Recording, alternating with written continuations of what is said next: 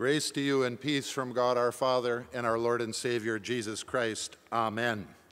Jesus is now teaching the disciples how to pray, and therefore he's teaching us how to pray. Isn't it strange that we creatures know all sorts of things, but we have no idea how to pray? So the disciples even came to Jesus and said, "Teach us to pray. We have no idea how to do this." And Jesus is more than happy to supply what we do not know and understand. And he clearly understands that we do not know what we're talking about in prayer. The first thing you should notice is that in John 17, you have a long prayer. And when Jesus prays, he prays for a long time. So you better settle in and get ready. In fact, in almost all of his prayers, the disciples fall asleep. This is the second to last prayer that Jesus is going to pray before he goes off to Gethsemane. And you know what happens in Gethsemane. So pay attention. And when you are paying attention, you have to listen to all of these nouns and pronouns and all of these determiners, I and thou and you and me, and how all of these come together in one. And Jesus knows that we do not know how to pray as we ought. Not only do we have this prayer in John 17, but we also have the prayer that most of you pray at supper at night. Come, Lord Jesus. That comes from Revelation chapter 22. You just heard it said, where Jesus says 3 times, come to me, come to me. And at the end of it, finally you learn how to pray to him, come, Lord Jesus. So you better get ready. Whenever you pray that prayer, Jesus might just show up. Therefore, as I tell all of my students, it would be smarter for you to pray that prayer after you've eaten. You don't want to go into heaven with an empty stomach, after all, and Jesus might just arrive. So get ready. Further, Jesus says, I know you don't know how to pray because you don't know the name of God until somebody gives it to you. My Lord, people. The world does not know the name of God. They don't know whom to thank when something good happens, and they don't know whom to go to in times of trial and tribulation. So Jesus ended his sermon in John chapter 16 with these words, in the world you have tribulation. And my goodness, I remember this from just this past week. I had a lovely little girl who was airlifted in a helicopter in order to survive. And then we hear about the shootings. And some of you have seen the fields that are flooded and will not be planted in this particular year. The world is full of tribulation. And the Lord says, in these times you have to know the name of God so you know to whom you are speaking and to whom you call. Furthermore, Jesus says, but while the world is full of tribulation, be of good cheer. How do you like that?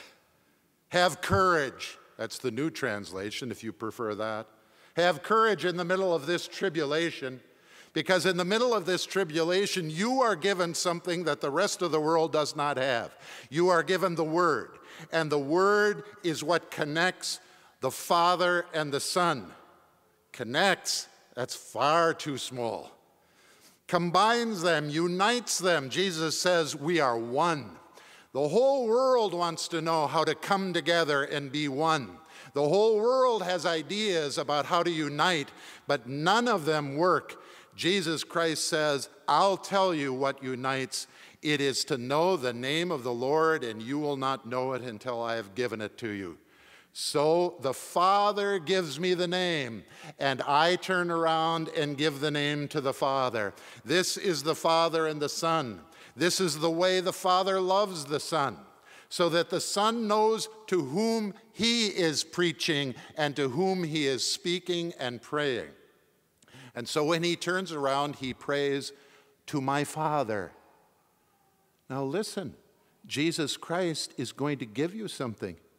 He says, as I pray to my Father, I am now turning to you people and giving you this same name, so that when you kneel down to pray, you begin this way.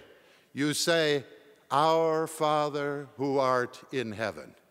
That is not your earthly father. This is not a metaphor for fatherhood. This is my Father who has spoken a particular word. And Jesus uses the name very specifically in the 25th verse. O righteous Father, the one who is right. But the world does not know how he is right. The world does not know how the Father is righteous. The world knows nothing about the righteousness of the Father, which is entirely different than any righteousness we know. And so throughout this prayer, Jesus says, not only the righteous Father, but he turns to his Father and he says, the hour has come. Glorify me, and you will be glorified in me. What does the world know about glory? The world only knows about trophies and awards in glory. They do not understand the glory between the Father and the Son.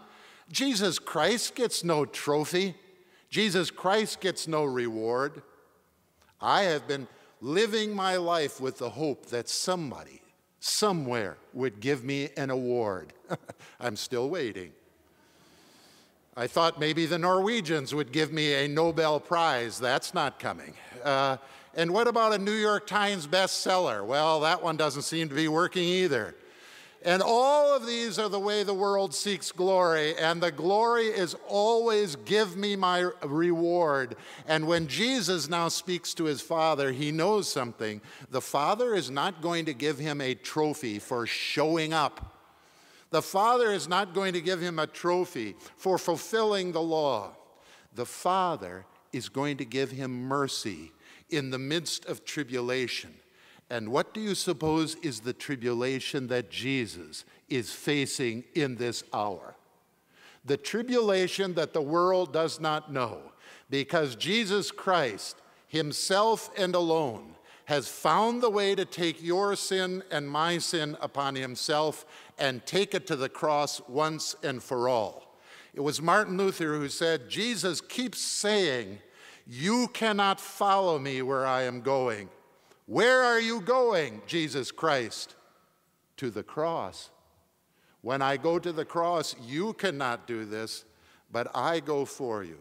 And when I do so, I now turn around and I tell you the name above all names, the name the rest of the world does not know, the name that you are to use on the last great getting up day, when the trumpet sounds and you awaken from your sleep. And as Paul quoted from Joel, whoever calls upon the name of the Lord shall be saved. What is that name? The Father, the Son, and the Holy Spirit. And where did you first receive this name? In baptism. When you were baptized into the name of the Father, Son, and Holy Spirit. That means you take this name and you use it. In the midst of tribulation, you call upon the Father, the Son, and the Holy Spirit, who are not righteous by the law and award, but are righteous according to mercy, which pours out of them in love and gives you the name. You now say this not only in tribulation, but in thanksgiving. And you use this freely, fulfilling the second commandment, and therefore all other commandments. And in doing so, Jesus Christ has now given you not only life on this earth, but life in heaven forever. You go ahead and enjoy the use of this. Amen.